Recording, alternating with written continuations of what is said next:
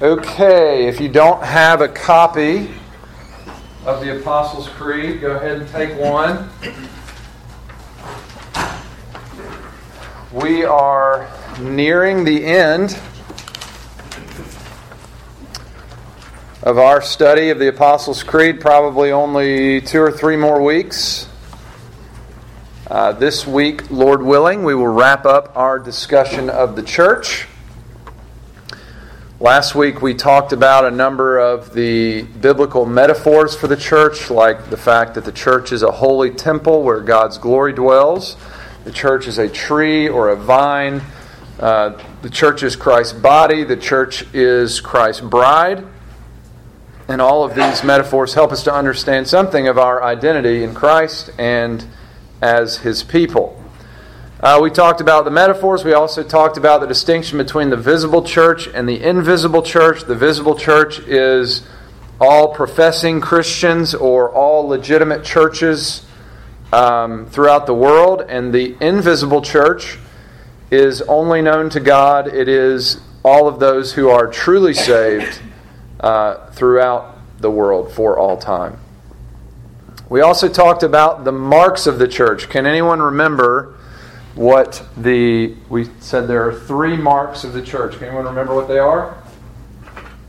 Church discipline. Church discipline is one. Sacraments. Teaches the gospel. That's right. Right preaching of the word. Sacraments and discipline. Those are the marks of a true church. And we talked about the need to distinguish between more pure versus less pure. So there are those churches that have these things going on. They may not be mature in their church discipline. They may not be mature in their preaching of the word, but they are preaching the word. They are doing church discipline. They are a true church. But there are false churches which do not meet these criteria. All right. Let us say the Apostles' Creed together, if everyone has a copy, and we will go on from there. Christian, what do you believe? I believe in God the Father Almighty, maker of heaven and earth. I believe in Jesus Christ, His only Son, our Lord, who was conceived by the Holy Spirit and born of the Virgin Mary. He suffered under Pontius Pilate, was crucified, died, and was buried. He descended into hell. The 3rd day He rose again from the dead. He ascended into heaven and is seated at the right hand of God the Father Almighty. From there He will come to judge the living and the dead. I believe in the Holy Spirit, the Holy Catholic Church, the communion of saints, the forgiveness of sins, the resurrection of the body, and the life everlasting. Amen. All right, at the end of last week, John Austin told us a scenario where he had an interaction with a young man who was Catholic, and I can't remember all the details. So could you tell us briefly what that was again? I was just sitting there by the pool, and he asked me if I was religious. Yeah. I was like, yeah, I'm religious. This is Dax's friend. Yeah. Okay, cool. And then he said something like, "Are you Catholic?" And I felt bad telling him no. Yeah. That was my first thought. That's after we told his parents. He's like, just want to let you know, your son just asked me if I was Catholic, and I said no. Yeah. What he meant was Roman Catholic. Are you part of the Catholic Church? But then I said, well, you could have said yes. Because we just said, I believe in the Holy Spirit, the Holy Catholic Church. We've been saying that every month in the church service. And so I would just say this. What is the Holy Catholic Church, and are you a part of it? The Church Universal, all the believers. The Church Universal. Very good. All the believers. The word... What is it? That's a Greek word, katholikos. That's where you get the word Catholic. It just means universal. So when we say we believe in the Holy Catholic Church, what the early church leaders had in mind was we believe in the universal church. We believe that the church is not just here in Germantown, it's not just in Memphis, it's not just in Tennessee, it's not just in the Southeast, it's not just in the United States, it's all over the world. It's a church of all nations and people groups. It is a universal Catholic church. One distinction we would make is it has a lowercase c, not an uppercase c, although I think they really stole the uppercase c, and we should have the rights to that. But either way. Who's we? The church. Yeah. Okay. No. Back to the marks of the church. All true Christians, all legitimate churches. Not just the Baptist, Josh. Not just the Baptist, Josh. We know who really is. That's right. That's right. So, is the Roman Catholic Church a part of the Holy Catholic Church?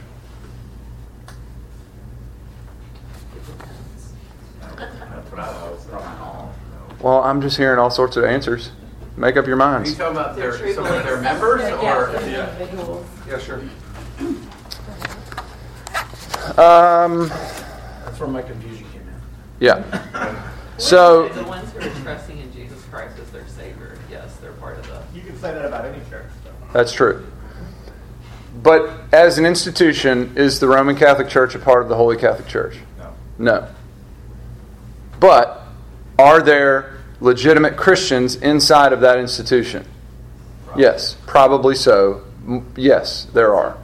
And I agree with that, but I also look at people like Matt Maher, who we all listen to his music. Mhm. He's Catholic. Mhm. He goes to a Catholic church. Mhm.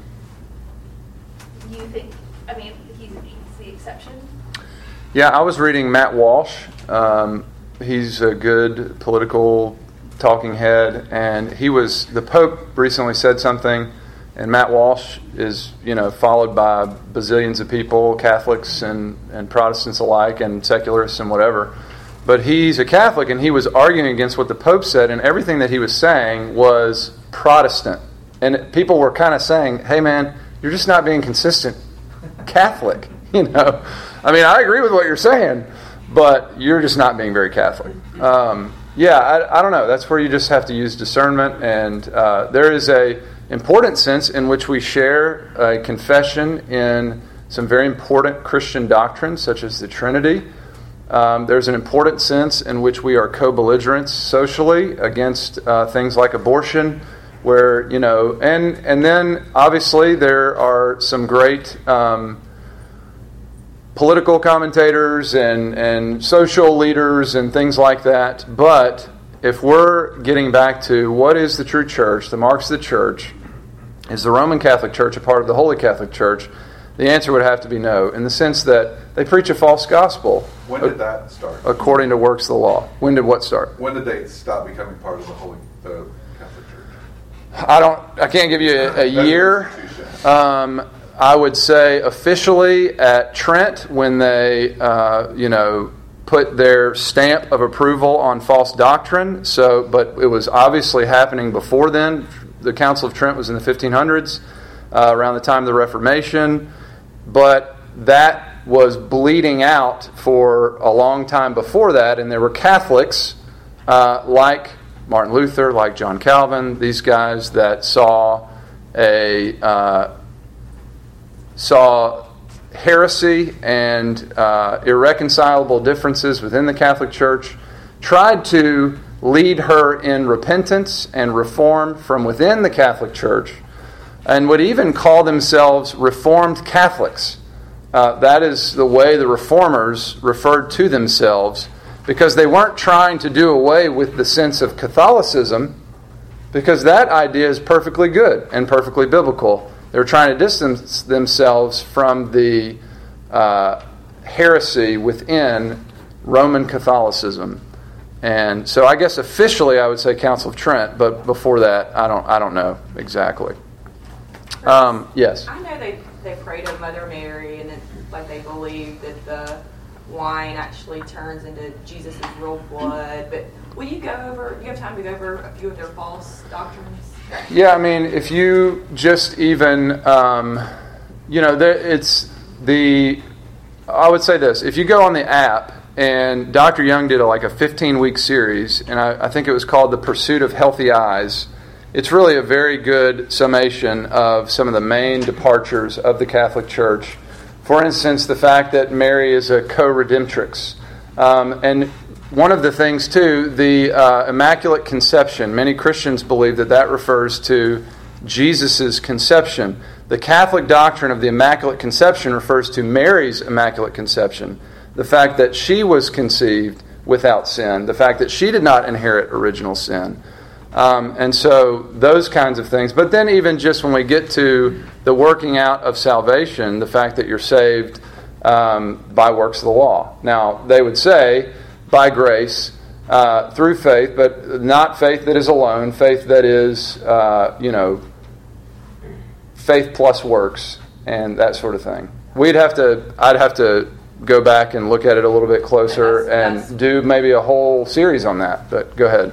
You can go to their website, I've gone to the Vatican's website, and print off their catechism, which is probably more important than anything else as a layman. Because you're not even supposed to be able to understand the Bible. Right. But you print that off, and it's in a Word document, and I've taken a highlighter, and it's very easy, just like the noticeable ones. Like, just going out there, you can pick the ones, and it's very inconsistent about salvation. They say one thing here, and then you go down a few pages, and it says something else. You're like, that doesn't seem to make sense. Chris, I think, Dr. Young did his series on Catholicism several years ago. Really detailed and good. I think that's still online. Oh, is that what you were going to do? Yeah, you can find that on the app, on the Wednesday night lessons. It's called The Pursuit of Healthy Eyes. It used to be the first ones, the oldest ones that are on there, so down at the bottom. I remember him saying that, as soon as maybe it was the Council of Trent that you were talking about, they placed an anathema on anyone who believed in justification by faith alone. Yeah. That's where it officially separated from what we would call the true church. Yeah. That you're made right with God, justified, we say, by faith in Christ alone. And that's where the solas are good, still good in explaining where we departed from Rome. Sola scriptura, that we believe that God has given one ultimate authority for faith and practice, and that is the Bible. Catholics deny that. That we are saved by Christ alone, through faith alone, and by God's grace alone. And they would deny all of those things, the alone part, and would want to add to, no, the way you're justified is, they believe that justification is started when you're baptized, and then as you work, then you are finally justified at the end if you get it right, do enough, your penance and all of that sort of thing. It gets tough because they submit to Rome. Every Catholic church. Right. I mean, OLPH. Right. And churches down in Latin America, they submit to this one governing body, right? Right. And that's where it gets kind of weird because you say, what do Catholics believe? Well, whatever Rome says. Yeah. And then they go, well, we don't believe that. It's like, well, you're not a Catholic then. Yeah. You're not being a good one. But here, like our church, we stand alone. You go down the street to Germantown Baptist. They might be part of the Baptist Convention, but it's not the same. Yeah. Correct? Yeah. I think part of the, appeal of a Roman Catholic Church would be a perceived unity, where you look at the evangelical church and you see sometimes a disunity, sometimes just total discord. And you look and go, well, we're supposed to be united in Christ, and that's what they're doing, so they must be onto something that we don't have. I'm not so sure. I think that we go down to the Baptist church down the street, and on the essentials of salvation and our Christian confession, we would believe the same things, though we would differ on some important matters that we should continue talking about, but we would have a similar confession. That's part of the reason why I think it's important to go back to the Apostles' Creed and the councils and confessions of the church, where some people that grew up in more traditional denominations may think those things dusty or dated. They're actually helpful in establishing where our unity lies, which is in the person and work of God. And anyway. And even with this idea of unity and that they all submit to Rome, at least among the Catholic friends I have, most of them, I don't think, would acknowledge that there was an anathema, or right. They don't know those. They don't know those things. Yeah, I think there's a lot of Catholics that don't know all of that, and if you were to present them with some of the things that the Catholic Catechism or the Council of Trent, before that has said, they would be like, "Oh, we don't talk about that." And I would even say, even though believing wrongly about the Mass, the fact that elements are presented and the gospel is preached even in texts that are read, people can still get saved. There is still God is still working there, but is that a true church? No, it's not. So what does that mean for us? Well, your Catholic friends and family need to be evangelized. Evangelism comes from the Greek word euangelion, which simply means gospel. They need the gospel. They don't get it in their tradition. They don't get it in their churches. It's a different gospel. This was one of the main issues that the Apostle Paul had throughout his ministry. It was a different context. It was people coming from a Jewish background and saying that, works of the law had to be added to this and that in order to be saved. And he's saying, no, it's salvation by grace alone, through faith alone, in Christ alone. And that is the gospel. And so we want to communicate that. I've had a Bible study with some friends of mine who grew up in the Catholic Church and their mother. And I remember telling her about the gift of salvation in Christ alone, through faith alone, by God's grace alone. And she said, it just cannot be. It cannot be. And I think, it is, But that is not what she's been trained to believe. She's living with a heavy guilt and shame for her divorce that she knows was against God's will. And I was speaking to her about the forgiveness of sins in Christ and the free gift of God and salvation in Him. And it cannot be, because it's not what they believe. It's a different message. It's a different gospel. But ultimately, that's the heart of the matter, where back to the marks of the church, the right preaching of the word. Are there some things that are, the Trinity is a part of our common confession. But when you get down to how is one saved, that's where there's radical departure, to Sean's point. So Chris, if you had a friend or individual who was subscribing to the full catechism of the Roman Catholic Church, would it be your opinion that they would not be eligible to enter heaven? I would approach them as though they were not saved, in the same way that I would approach them as though a devout Mormon were not saved, because we cannot see the heart. We only go by what people say, and what they are declaring and affirming and trusting in is antithetical to the Christian gospel. Now, that doesn't say how do you approach talking to that person. That really depends. Joe Fazio is a good friend here at the church. He played football at Notre Dame, grew up in a devout Catholic family. All of his family's still Catholic. And he could talk to you about some of the do's and don'ts, and how to talk about these things with someone.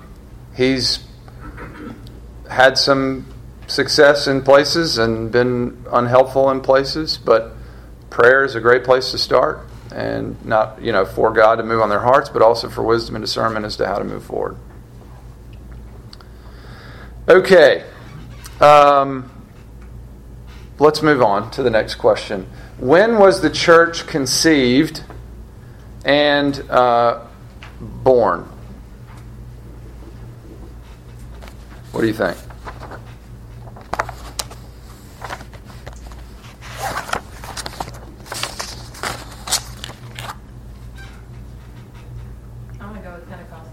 Pentecost. Anyone else? I like that one. You like that one? Good. I was waiting on you guys to say something. Yeah. Well, just for the sake of discussion, I'm going to disagree. Yeah. Does anyone know what the word for church is in the Greek in the New Testament? Josh? Ecclesia. There you go. What a show off. You said my name. I know. I'm kidding. We appreciate your pearls of wisdom. Yeah, we're running out of words I remember though. So. Yeah, that's right. Ecclesia. And do you know what it means, Josh? Assembly, called out assembly, assembled congregation, something like that. So in Hebrew, the word is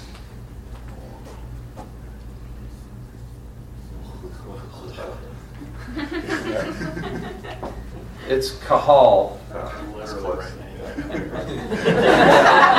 No matter what I put, it's like I was thinking about this earlier. I was like, it doesn't matter if I get it right. They have no idea. And frankly, neither do I. I did take Hebrew 1, which means I have less Hebrew knowledge than most infants, Jewish infants. They just don't have the ability to communicate yet, but they know a lot more than I do. It's the same meaning. It means the gathered assembly, the congregation, the called out ones, whatever you want to say. So I would say to you that the church was conceived in the promises to the patriarchs, Abraham, Isaac, and Jacob. The church was born in the Exodus, and the church reached an important level of maturity at Pentecost. But that was not something altogether new that was happening at Pentecost. It was something that was promised long ago to Abraham and the patriarchs, that was expressed in a typological form or pattern form in the Exodus and the people of Israel, and which was reaching maturity, though not final maturity, at Pentecost. Obviously, we're still not to final maturity yet. And I want to show you some of that. But go to Genesis 28, verse 3.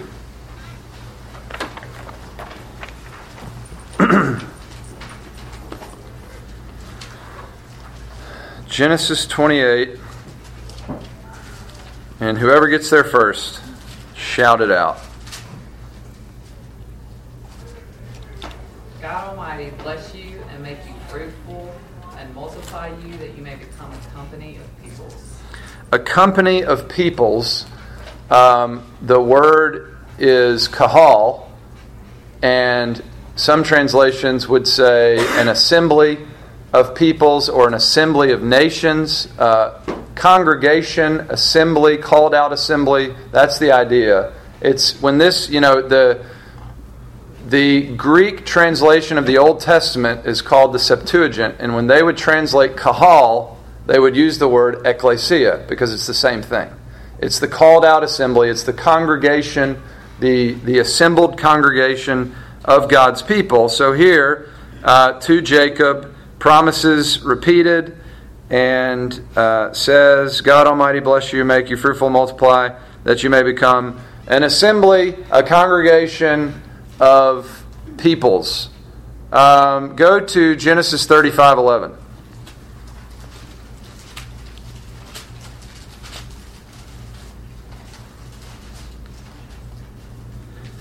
And God said to him, I am God Almighty, be fruitful and multiply. A nation and a company of nations shall come from you, and kings shall come from your own body. That's the same idea where it says company of nations. The word is kahal. It's an assembly of nations, a congregation of nations is the idea. Of course, this has roots in the promise that was initially given to Abraham in Genesis chapter 12. I will make of you a great nation. I will bless you, make your name great, so that you will be a blessing. I will bless those who bless you. To him who dishonors you, I will curse, and in you all the families of the earth will be blessed. So this blessing that's promised to Abraham is going to all the families of the earth. And when this is drawn upon and repeated to the patriarchs, Isaac and Jacob, one of the ideas that we have is that there is going to be this assembly or congregation of nations. And that is a promise. So I would say to you, this is the church conceived when she is in her conception, when she's promised, and then we see the church born in the Exodus. Turn to Deuteronomy chapter 9.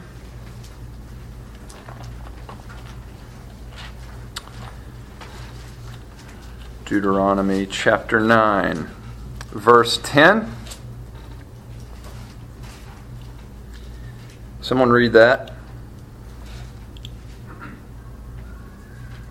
And the Lord gave me 2 tablets of stone written with the finger of God, and on them were all the words that the Lord had spoken with you on the mountain out of the midst of the fire, and on the day of the assembly. On the day of the assembly, kahal, on the day of the assembled congregation. It's the same word, it's the same idea. You could say on the day of the church. When the congregation of the people of God was assembled in covenant before Him, which was what happened at Mount Sinai. So, up until the Exodus, the people of God, starting with Abraham, were made promises that people, Abraham grew into a family. The family went down to Egypt. They grew into this great people that were so great in number. And at Sinai, they are assembled as the covenant assembly, the congregation, the church before God. So the church was in seed form in the promises to the patriarchs. The church is born in the Exodus. And in Christ, at Pentecost, the church grows in significant maturity. Because at Pentecost, we see, and if you don't know what Pentecost is after Jesus rose and went back to heaven, He sent the Holy Spirit to His disciples in Acts chapter 2, and we'll read that here in a second. But it's when the Spirit was poured out en masse and indwelled God's people, and that event is known as Pentecost. So at Pentecost, we see even greater development of the promises that were made to Abraham thousands of years before, and then, the reality that was patterned or foreshadowed in the people of Israel as they assembled at Sinai and gathered together as God's covenant assembly. Deuteronomy, that's all about renewing covenant, gathered together as covenant assembly. It's them being the church. And we see that further developed in the book of Acts. So go to Acts chapter 2.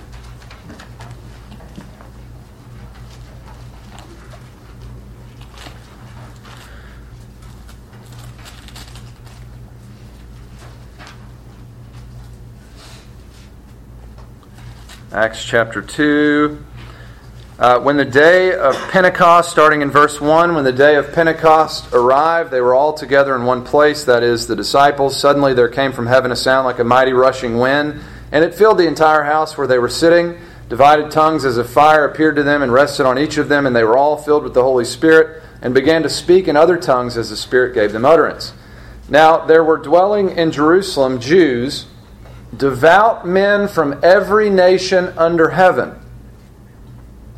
Okay, that's an important thing to see. And then you go, and what happens next is Peter preaches to all of these people, because the devout Jews from every nation under heaven see this thing that has happened, and they think, these people are nuts, they're a cult, they're drunk, what is going on? We hear them speaking in our language, they must have a demon. And Peter preaches. He stands up and he preaches to this assembly of people, devout Jews from every nation under heaven. And what you see at the end of chapter 2 is verse 37. Now when they heard this, when they heard Peter's sermon, they were cut to the heart and said to Peter and the rest of the apostles, "Brothers, what shall we do?" Peter said to them, "Repent, be baptized, every one of you, in the name of Jesus Christ, for the forgiveness of your sins, and you will receive the gift of the Holy Spirit." Then what you have, so they do that. There are, it says 3,000 souls in verse 41 were added to their number. And where were these people from? From every nation. They were devout Jews from every nation. Now remember, the promises to the patriarchs were an assembled congregation, a church of the nations, right? And what we have in its maturity is, okay, we reached some maturity at the Exodus, where there is the assembled congregation at Mount Sinai, but it was still just one nation. And what happens at Pentecost is the church goes to all nations. There were assembled there, people from every nation. The Spirit is poured out, and the church reaches this incredible maturity as the blessings that were promised to Abraham, salvation to the ends of the earth, are coming to maturity in Christ. Okay? Does that make sense? Okay, well, what's the significance of that for our lives now, then? Understanding that the church was conceived in the promises of the patriarchs and was born in the Exodus and reaches maturity in Christ and Pentecost. One important application is just simply understanding how to read our Bibles. Understanding that the Bible is a unified whole, and understanding that God has always been doing the same thing. It's something that He even hinted at as early as Genesis chapter 3 in a seed of the woman that would come and destroy the seed of the serpent. That was a hint at Christ. And ultimately, that reaches a greater maturity in the promises to Abraham, which reaches greater maturity in the people of Israel gathered at Mount Sinai, which reaches greater maturity at Pentecost. But all along, it's the same thing, God's blessing of salvation to the ends of the earth being developed from first to last. So there's a unified whole in the Scriptures. Are there distinctions? Are there differences? And do we need to be careful to make distinctions between the people of Israel and the church? Yes, there are distinctions to be made. But it's, I would even argue, more important first to get the fact that everything runs together. That there is a unified whole so that we can understand more about even just reading our Bible. But also understanding the mission of the church. Why do we care about packing 1,500 shoeboxes to send somewhere in the Middle East? Why do we care about that? And why do we care about having a cricket tournament? Not one of us knows anything about cricket. And we had 180 Indian neighbors here that most of us don't know. Why in the world do we do this kind of stuff? Well, it's because God's promises to Abraham that, reached a certain level of maturity, and the church assembled before him in the nation of Israel. And at Pentecost, it's being spread to all nations, and we get to play a part in that. This is what God is doing. He is gathering His church of all nations, His covenant assembly that was promised to Abraham a long time ago. But we have reached such a level of maturity in that we get to participate with that. He's given us His Holy Spirit, and we get to go and tell them about Christ, and that's the way He brings them into His family, into this assembled congregation of the nations. So we care about that. We care about showing them that we love them. We care about showing them that we value their culture, even though we don't understand it. Jonathan was laughing about man, at the end of the dinner, they just stay. Because they don't eat dinner in 12 minutes. They eat dinner over 3 hours. It's just a different culture, and there's some difficulties that come with that. But we love them, and we want them to know Christ, and we want them to come and join us as members of this assembled congregation of the nations. So we do stuff like that. And we pack boxes, and we pray over them, and we pay for them, and we send them out, and we pray for the communities that they're going to. Because we believe God's going to use these means, as simple as they are, to do the work that He promised long ago, and that is continuing down to the present day. What else? What stands out about all this?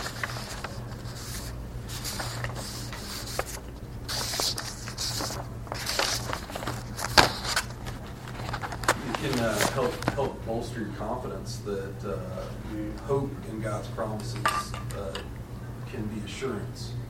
If you look at how His covenants are tied together over the course of history and how He fulfills them every time. Yeah. And we're in the waiting period of a new covenant, and to see the way that He's fulfilled His old covenants or past covenants consistently helps give us confidence. Absolutely.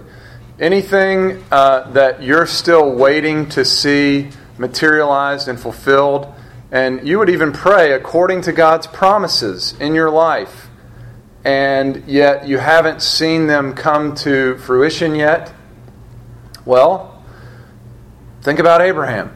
We're talking about the fulfillment of the promises made to Abraham thousands and thousands of years after him.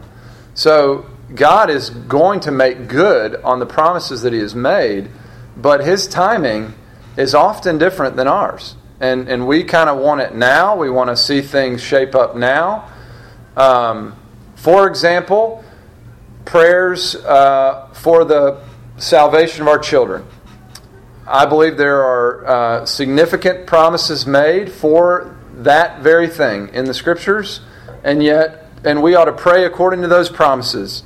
And yet, does that mean that at 13 or 18 or 23 or 41 even, they're just going to be upstanding citizens, making all the right decisions, bold in the faith, winning millions to Christ? Well, maybe some of our kids are, but you know what? In a room this size, some of our kids are going to wander into devastating sin. Some of our kids are going to renounce the faith. Some of our kids are going to be complete idiots.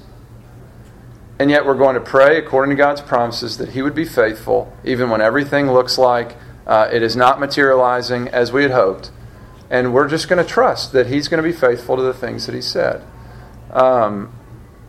I think there would be great encouragement for people of our age and people, there's elderly people in our church who still grieve the condition of their children's lives or something like that. They just go back to the promises of God, pray according to the promises of God, pray that God would be faithful, pray that God would intervene, and trust Him. What else? Am I the only one in the room? Maybe I just learned this working at a bar or something, but it's kind of been taught, don't talk religion and politics, period. Or maybe that's the military in me. Yeah. Don't talk. I've heard that. Do not speak religion and politics. Uh-huh. And I think what's so sad, it's easy for me to tell my kids, oh yeah, invite your friends to church. Da, da, da, da. Am I inviting my friends? Uh-huh. I mean, here, I'm not really close. But, am I doing it? And the answer, quite frankly, is no. Yeah. I mean, no, I am not Facebooking a whole bunch of stuff. I'm not, does that mean I'm the worst person in the world? No.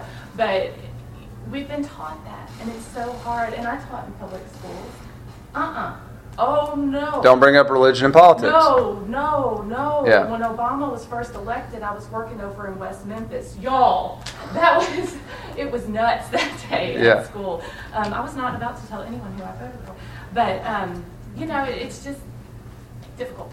Yeah, well, and I think you bring up a good point. So we live in a culture that is not going to encourage us to base our lives on the promises of God and herald them and tell them, because that is the way, in our rejoicing in the things of God and our sharing the faithfulness of God is the way that God adds to the number of the assembled congregation.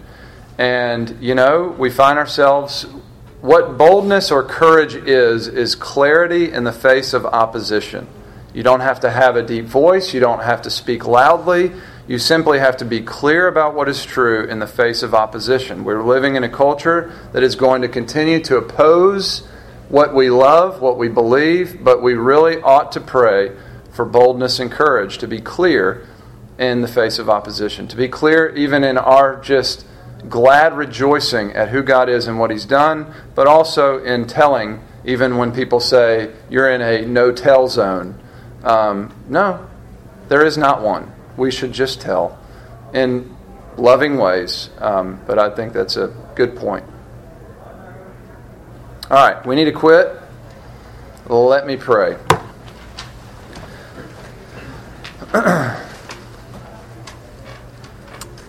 Father in heaven, we want to know You, the one true God, and Jesus Christ whom You have sent.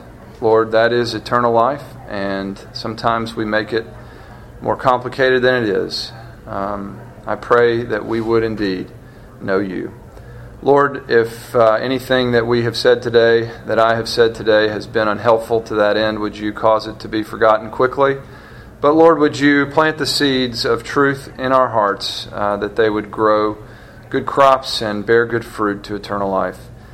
Help us, Lord, to better understand how You've revealed Yourself and the connections that are all throughout the Scriptures. And for instance, the promises made to the patriarchs in regard to this assembled congregation of the nations, the way that reaches a certain level of maturity in the Exodus and the people of Israel, and how that the doors have been blown off, and that blessing promised to Abraham, salvation to the ends of the earth, is now heading to the ends of the earth. Help us to love your promises. Help us to embrace them for our own lives, to trust in you, and help us, Lord, to embrace the responsibility that you've given us to participate in what you're doing. Give us boldness, give us courage. Lord, help us to build a life on the rock, on the promises that you've made, and live in obedience to you. Thank you for this time. Thank you that you have included us in your church, and we pray in Jesus' name. Amen. Very good. Moving on to Lesson 6 next week.